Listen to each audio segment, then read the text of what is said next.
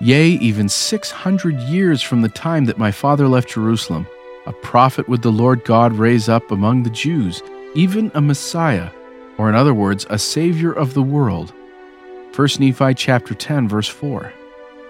Hello, listeners. This is Nick from Book of Mormon Central, and today's podcast addresses the question, why did Lehi leave Jerusalem? The modern chapter heading of 1 Nephi chapter 1 indicates that the opening events began about 600 BC. For hundreds of years, the Nephites measured time by how long it had been since Lehi left Jerusalem. Knowing exactly when Lehi left would go a long way in figuring out the timing of many other Book of Mormon events. Is it possible to be more specific about when Lehi left Jerusalem? Scholars have used the information in the Book of Mormon to suggest a few different possibilities. 597 to 596 BC. Lehi began his ministry in the commencement of the first year of the reign of Zedekiah. The Bible reports that King Nebuchadnezzar appointed Zedekiah as king of Judah after Nebuchadnezzar took the city of Jerusalem and deposed Jehoiachin. Records reporting the activities of Babylonian kings provide the very day Nebuchadnezzar took Jerusalem, March 10th, 597 BC. This leads many Book of Mormon scholars to conclude that Lehi left around 597 to 596 BC, within the first year of Zedekiah's reign. 588 to 587 BC. After returning for Ishmael's family, Nephi mentioned the prophet Jeremiah being cast into prison. It wasn't until toward the end of Zedekiah's reign that Jeremiah was imprisoned, about 588 to 587 BC. Because of this, some Book of Mormon scholars think Lehi stayed in Jerusalem through most of Zedekiah's reign and departed closer to 588 to 587 BC. Others, however, point out that there were other times Jeremiah was imprisoned. 605 BC. Shortly after Nephi and his brothers returned, Lehi prophesied that in 600 years from the time he left Jerusalem, a prophet would the Lord God raise up among the Jews, even a Messiah, or in other words, a Savior of the world. Since Christ was born around 5 BC, there's obviously less than 600 years between either 597 or 588 BC. This problem led Jeffrey R. Chadwick to argue that Lehi departed in late 605 BC. He proposed that in 609 BC, when the Egyptians killed Jehoahaz and appointed Eliakim as king, the people of the land did not recognize the Egyptian vassal as the legitimate king, but instead considered young Zedekiah as the rightful heir. If this is true, the first year of Zedekiah's reign mentioned by Nephi could be 608 BC, and Lehi could have left at 605 BC, a full 600 years before the birth of Christ. Different years. Others have suggested that the Nephites counted their years differently from the traditional solar or 365-day year. For example, the Maya had two different quote-unquote years, the 365-day Hab and the 360-day Tun.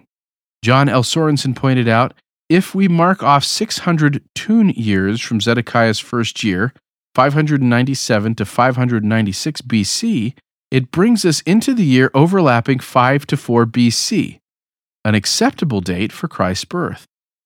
Ancient Israelites, on the other hand, used a lunar calendar of approximately 354 days, with an extra month added once every 2 to 3 years to keep it in sync with the solar year.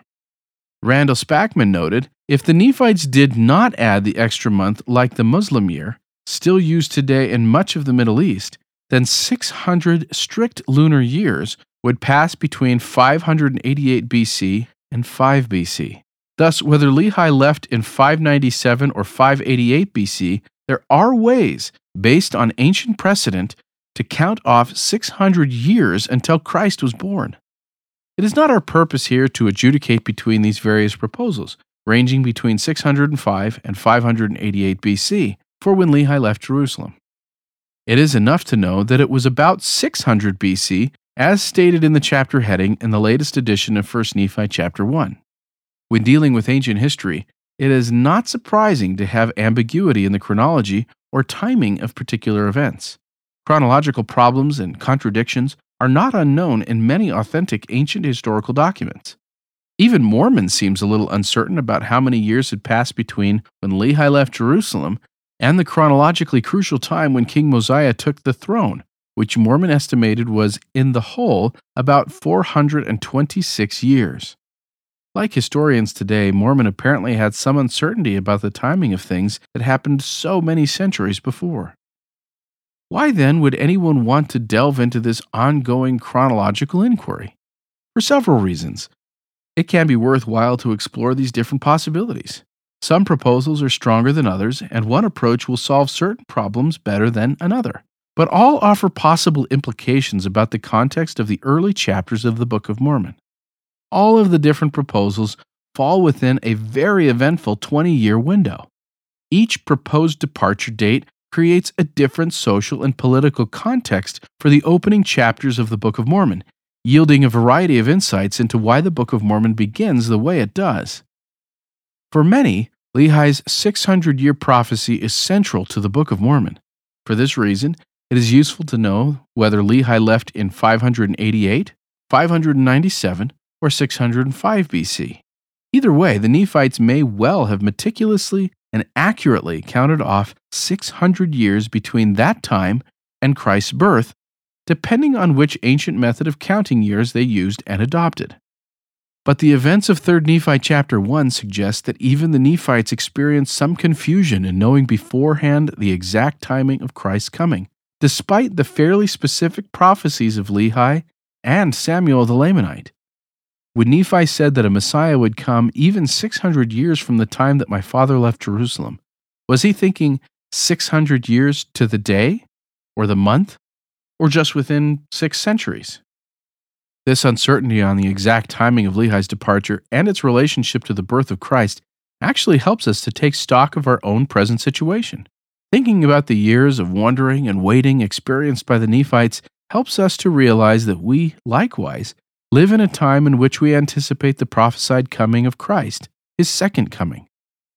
The Savior declared that the day and hour of his coming knoweth no man, a fact which has been reiterated in modern revelation. Thus, like the faithful Nephites, we too must watch steadfastly for the signs of his coming and be prepared to greet him whenever that glorious time arrives. Thank you for listening. To find out more, please visit bookofmormoncentral.org and then click on Know Why.